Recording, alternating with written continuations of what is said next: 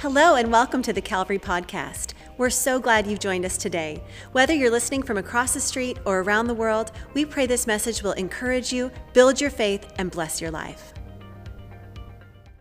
Well, welcome again to Calvary. My name is Ferguson. Get to serve here as one of the pastors, whether you're in the room or joining us online through Facebook, YouTube. So glad that you're with us. You can turn in your Bibles to Matthew chapter 1. Matthew chapter 1. You know, the older I get, the time between Thanksgiving and Christmas keeps getting shorter and shorter, right? Can you guys relate? And I seem to be getting busier and busier too with every passing year. You know, there is so much demands on us, right? We've got presents to buy for family and coworkers. We've got Christmas decorations to put up. There's some last minute things that we need to tie up at work. We've got work parties and school parties. We've got to prepare the house for a company that's coming in for the holidays. And then we can't forget about January, because before you know it, it's going to be January. We need our ducks in a row, and that always sneaks up on us. But the pressure is not decreasing, it's increasing, it seems. So much weight, so much pressure, so much to do. And I don't know about you, but sometimes I can be so busy doing Christmas things, Christmas stuff, that I forget to slow down, to pause, and to reflect and meditate on the real reason for Christmas. And so I've been really trying intentionally to slow down, and in my quiet time with the Lord, just reflect on the fact that the King of Heaven, Jesus, came and dwelt among us.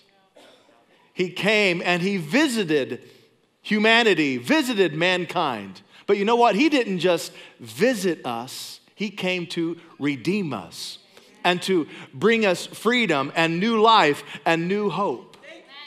See, we are hardwired for closeness with our Maker.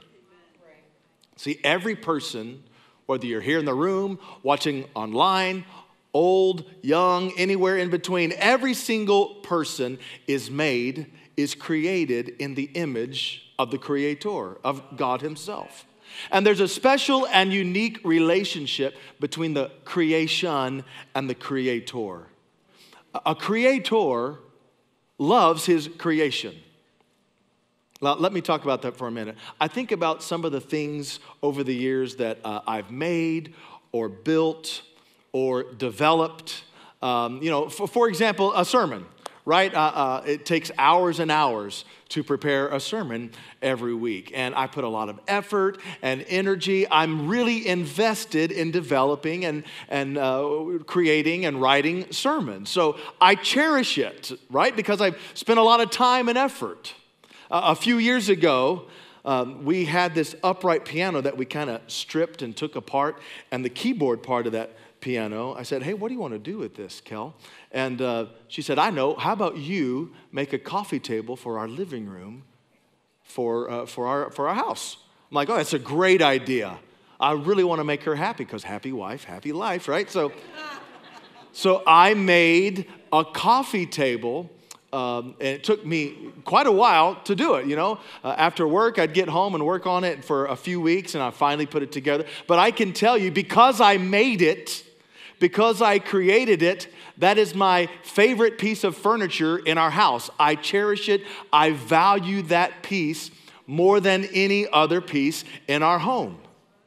Right? Some of you've created things. You've built a house, you've written a book, you've made a dress, whatever it might be. You've personally created something, you've invested something, and there's a higher level of love and care for those things that you have created and made. Well, God didn't just make a table. He made people. He made you and me. And He created us with the intention of having a special relationship, Creator and creation. There's a special relationship between us and Him. As our Creator, He loves us. He loves us. In fact, just say that with me, would you? He loves us. He loves us. Yes, He does. He really loves us. About 13 or 14 years ago, there was a song that took the church world by storm. And it declared that reality, that he really does love us. The chorus goes, he loves us, oh, how he loves us. Oh, how he loves us. Oh, how he loves. Pretty simple chorus. The verses are a lot more wordy, but it's a great song. And there's a line in that song that was a little controversial. It starts with, heaven meets earth like a sloppy wet kiss. That's literally a song, a line in a worship song. Pretty dramatic if you ask me, right? Sloppy wet kiss, right? In fact, some they kind of reworked it and they changed the word to heaven meets earth like an unforeseen kiss. Maybe that's how you grew up singing that song. But whichever version is your favorite, here's what we know about the three first words of that line, when heaven meets earth. It is powerful. It is profound to think that heaven came down and met earth. Heaven meets earth. And this month, we're going to be looking at the theme of heaven on earth. Heaven on earth. And really, that's what Christmas is all about. Celebrating the joyous event, the advent, the first coming, the arrival of Jesus when heaven met earth. That's what the birth of Jesus did. The birth of Jesus brought heaven down to earth. Let's read about it. Matthew chapter 1, let's pick it up at verse 18. Now the birth of Jesus Christ took place in this way. When his mother Mary had been betrothed to Joseph, before they came together, meaning before they did marriage things, she was found to be with child, not from another guy, but from the Holy Spirit. And her husband Joseph, being a just man and unwilling to put her to shame, resolved to divorce her quietly. But as he considered these things, behold, an angel of the Lord appeared to him in a dream, saying, Joseph, son of David, do not fear to take Mary as your wife, for that which is conceived in her is from the Holy Spirit. She will bear a son, and you shall call his name Jesus, for he will save his people from their sins. His name shall be called Jesus. Jesus. You know, Jesus is the only baby, he's the only infant that I can think of that technically named himself. Right? Before Christmas, Jesus had already had his name picked out. Have you ever thought about that? He sent an angel to Mary and Joseph to tell them what his name was to be. And his name is Jesus. Now, Jesus means the Lord saves. Amen. He saves. And that's why Jesus came. He was born at Christmas time to save us and redeem us, reclaim us back to God. He created us to dwell with us and among us. But unfortunately, sin got in the way. Sin separated us from him. There was actually another collision when heaven met earth 4,000 years before the first coming of the Lord Jesus Christ. Before Christmas, 4,000 years ago, heaven met earth when God created this perfect place called the Garden of Eden for Adam and Eve. It was a perfect place where they could dwell with their perfect creator. But unfortunately, Adam and Eve, they messed it all up. Right? Eve, she listened to the slimy, slippery serpent as it came and tempted her, and its words ever so smooth and hypnotizing and tantalizing. And foolishly, Adam and Eve fell for the deception from Satan the serpent. And that sin forfeited their heaven on earth. Let's look at it in Genesis chapter 3, verse 23. After the fall, this is what happened. Therefore, the Lord God sent Adam out from the Garden of Eden to work the ground from which he was taken. He drove out the man, and at the east of the Garden of Eden, he placed the cherubim and a flaming sword that turned every way to guard the way to the tree of life. Adam and Eve were no longer allowed admission into the perfect Garden of Eden. Their heaven on earth was gone because of sin. The creation left the Creator, but the Creator never left his creation. I just love that. Scripture says that he never leaves us. He never forsakes us. When we are faithless, he always remains faithful. And even though we humans messed it all up, God came up with both a short-term plan and a long-term plan to bring back heaven on earth. Now, last week, we studied how God called Abraham and his son Isaac, his son Jacob, and he was going to make a great nation through these patriarchs, Abraham, Isaac, and Jacob. And eventually through the line and lineage of them would come the Messiah. But before the coming Messiah, before his arrival, God had a short-term plan. He downloaded the law to Moses, you may remember, and that law served as a way to try and recapture that relationship that was lost between God and man. And now it wasn't the same as it was with Adam and Eve in the garden, but God, he did make a way for there to be forgiveness of sin and requirements for worship and relationship and sacrifice. He even gave a little glimpse of heaven on earth through the tabernacle. God commissioned Moses to build a tabernacle after they left Egypt and were rescued from slavery, and they were on their way to the promised land in the wilderness. God commissioned Moses to build and make a tabernacle so that there could be a meeting place for God to come and dwell among his people. We read about it in Exodus chapter 40. Then the cloud covered the tent of meeting, and the glory of the Lord filled the tabernacle. And Moses was not able to enter the tent of meeting because the cloud settled on it, and the glory of the Lord filled the tabernacle. In that moment, God visited the earth again. A little bit of heaven was brought to earth. And it foreshadowed today, we can say this, when God's Spirit would one day forever live within us as believers, his people.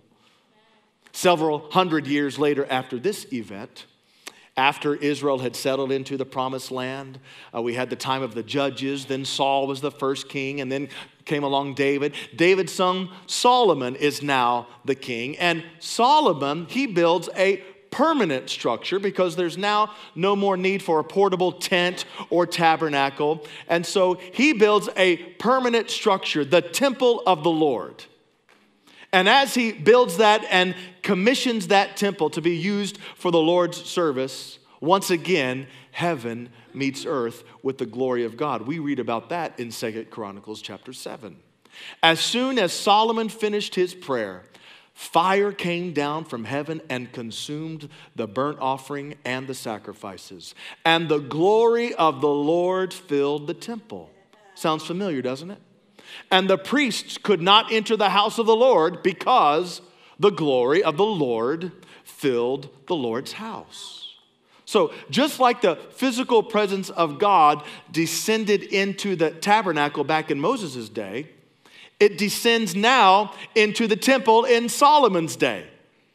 And it was so incredible that the priests couldn't enter it, just like Moses couldn't enter the tabernacle. God sent a little bit of heaven on earth.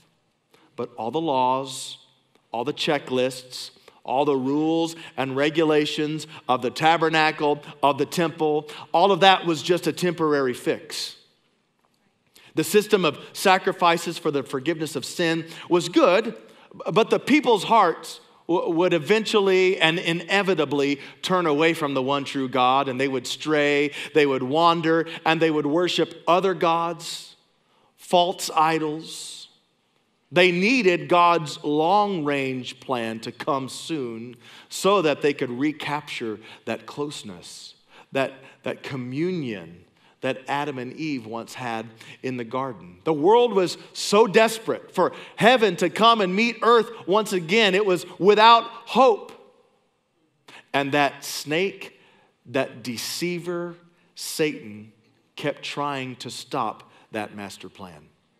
If you were here last week, we talked about how Satan hates the ethnicity of the Jewish people. He hates the nation of Israel. He hates the people of Israel. In fact, he moved on Pharaoh's heart years ago when they were in Egypt. He moved on Pharaoh to have all of the baby boys of Israel slaughtered. Now, miraculously, Moses was spared. And ironically, he actually grew up in Pharaoh's house. A few hundred years later, Satan moves on Haman's heart. And Haman, he gets the king to make a decree that they are going to eradicate the entire Jewish ethnicity. You may remember, that's when Esther was queen. She was at the right place at the right time. That's where we get the scripture, hey, perhaps the Lord has put you here, Esther, for such a time as this. Once again, the Jewish people are saved. Jeremiah, he prophesied that when the Messiah is born, that there's going to be a great slaughter. And sure enough, Matthew 2 records that. When Jesus is born, Herod has all the baby boys, aged 2 and under, killed, executed. Of course, he didn't get Jesus. But how many of you know that no thing, no person can stop God's plan? If God decides something is going to happen, it's going to happen. Satan can't stop it. Pharaoh can't stop it. Haman can't stop it. Herod can't stop it. If he decrees it's going to happen, it's going to happen. Now, at his first coming, at Christmas, Jesus, he fulfills literally hundreds of Old Testament prophecies. Check out this one prophecy from the book of Micah. By the way, Micah is in your Bible reading for this week for your soap. But you, O Bethlehem Ephrathah, who are too little to be among the clans of Judah, from you shall come forth for me one who is to be ruler in Israel, whose coming forth is from of old, from ancient days.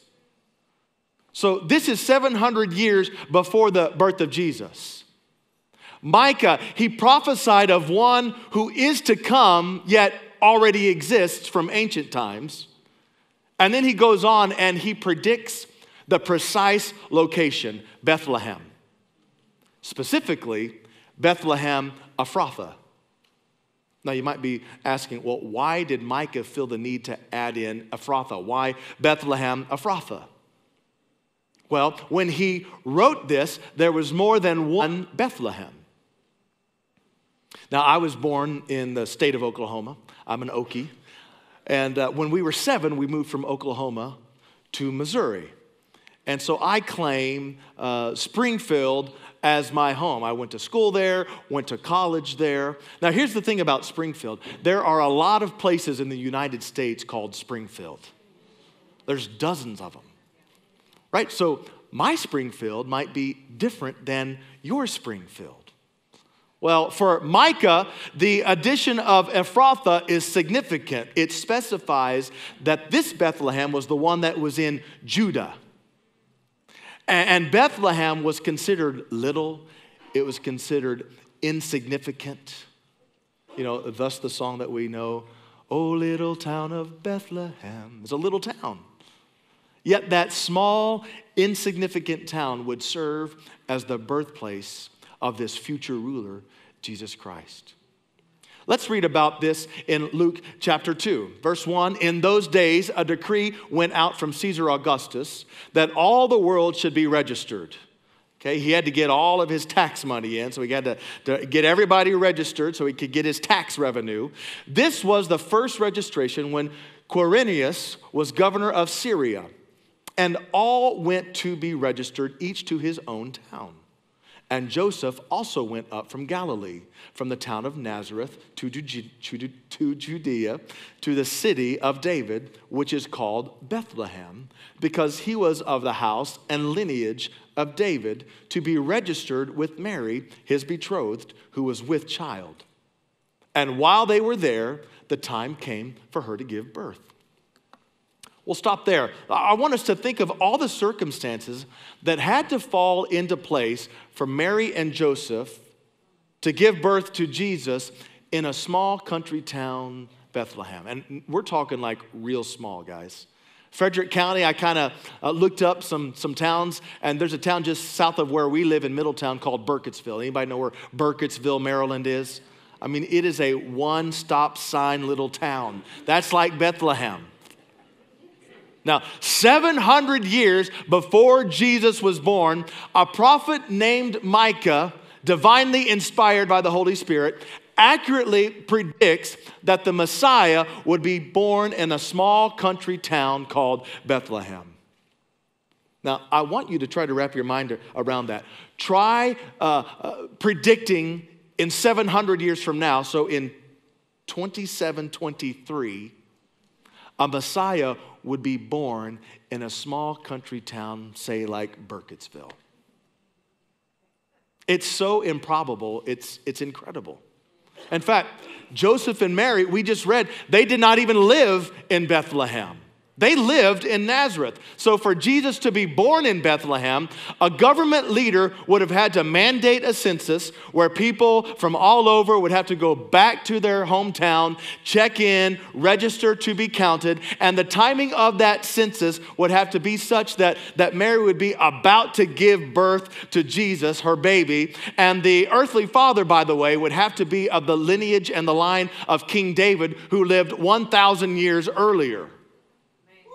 The only explanation, the only way to make sense of all of these events is that it had to be supernatural. This had to be divinely orchestrated by Almighty God. Listen, that tells us that God's love for his people is incredible, so much so that he would pull all of those strings to make it happen, to get heaven to meet earth. And in that moment, when Jesus was born, heaven indeed met earth once again. Messiah put on human flesh to come right where we were at. John, the beloved disciple, he put it like this in chapter 1, verse 14. And the Word became flesh and dwelt among us. And we have seen his glory, glory as of the only Son from the Father, full of grace and truth. Now remember, we talked about the tabernacle, we talked about the temple, and how the glory of God filled those places, so much so that they couldn't even stand there. They couldn't even walk into the room there. It was too much. It was too overwhelming for the priests, too overwhelming for Moses. But now, this time, as heaven meets earth, we can all behold him. We all have seen his glory, full of grace and truth, because he has put on flesh. Fully God, yes, but also fully man. Now, if you have your copy of God's word, maybe you want to highlight or underline this word dwelt. Underline the word dwelt. In Greek, guess what dwelt means? It means tabernacled, or to pitch a tent. It's a verb, dwelt, tabernacled. Remember the Old Testament tabernacle, how it was God sending his glory, sending his presence. Jesus is now the new and better tabernacle that God sent. Jesus dwelt, tabernacled among his people, his glory, his presence, now available, now accessible to anyone who believes in him. In Christ, God came to meet with his people, and through Christ, we come to meet with God. We now dwell, we now tabernacle, we now get to meet with God. Now, amen. Before this, before Christmas, it was laws, it was rules, it was regulations, it was requirements for worship and sacrifices to temporarily cover people's sins. But the blood sacrifices of animals would be insufficient. We needed a better, more permanent, all-encompassing solution for our sin. So, the Word became flesh. Heaven meets earth. I love this about Jesus. Instead of staying far away and distant, he gets up close and personal. This is one of the many things that sets apart the Christian faith from all the other false religions of the world. Only in Christianity does God become human. In other religions, God keeps his distance. You keep over there, people. You're not good enough to approach me. You stay over there, and I'll stay over here. But not our God. Our God, in fact, he didn't just send a letter. He didn't just send a representative. He actually became one of us. That's pretty amazing. He wasn't afraid to get into the middle of our messed up world. I read a story about a grandfather who was visiting his grandson at Christmas time. And this was his favorite grandson. This was Charlie. And so he was wanting to play with him. And so he walks into Charlie's room and he finds Charlie in his playpen, all sad. His face was red because he had been crying, tears streaming down his face. And you might be asking why. Well, that's because he made some bad decisions. So mom had to put him in timeout. Mom had to take him and put him in the playpen. And now you think about what you've done, little Charlie. Well, as Grandpa comes by, he hears his little grandson saying, "Papa, out." And he sees him motioning, "Papa, out." And so he lovingly picks up his grandson and rescues him from captivity in that playpen. And then again, mom walks by and says, grandfather, he is in timeout. You put him back in that playpen. So she put him right back in the playpen for timeout. And the grandfather, he didn't know what to do because he wanted to honor his daughter's parenting methods and all of that. But yet he's a granddad hearing the cries of his grandson. What is he supposed to do as he's standing there? So he reasoned in his mind, well, if I can't get him out of the crib, I'll get in the crib. Come on, somebody. Any grandparents like that here today? Yeah. That's a strong grandparent play right there, I can tell you that. But that's a pretty good picture of what Jesus did for us. He climbed into our mess. He got in the middle of our messed up world. 4,000 years earlier, Adam and Eve brought sin into the world. And everyone since then has been born into sin. I was born into sin. You were born into sin. Every single one of us born into sin. And sin, unless dealt with, has a penalty. And that penalty is death. Not just physical death, but spiritual death. Eternal separation from God. So, Jesus stepped into our crib. He stepped into our world. That's why Jesus became flesh and dwelt among us.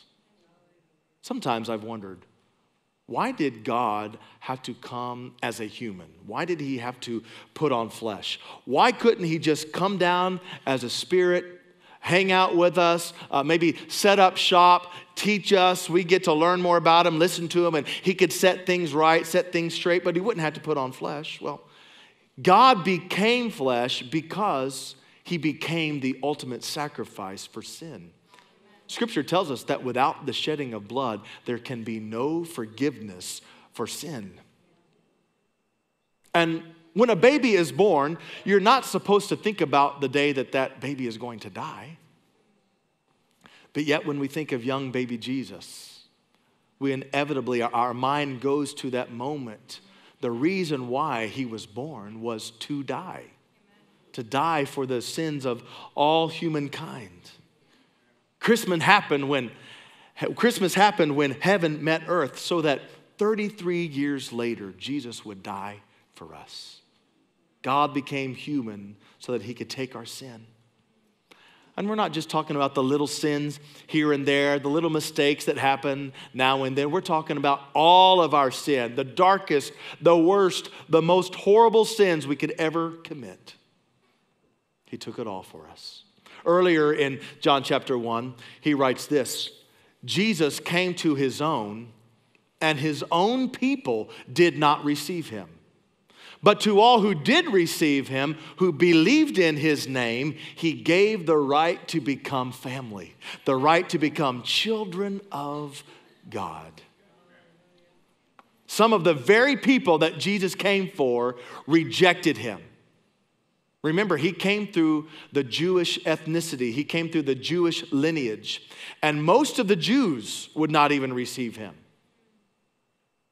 In their mind, Jesus didn't fit what they were looking for. But I'm so glad he didn't come just for Jewish people. He came to everyone, anyone who would believe in him. And when we do believe in him, when we follow him, God makes us part of his family. We get to be his son, his daughter. Without heaven coming to earth, without Jesus giving his life, we'd be lost forever in our hopeless, helpless state. We'd forever be in bondage, slaves to sin. Paul explained it like this in Galatians chapter 4. Think of it this way. If a father dies and leaves an inheritance for his young children, those children are not much better off than the slaves until they grow up, even though they actually own everything their father had.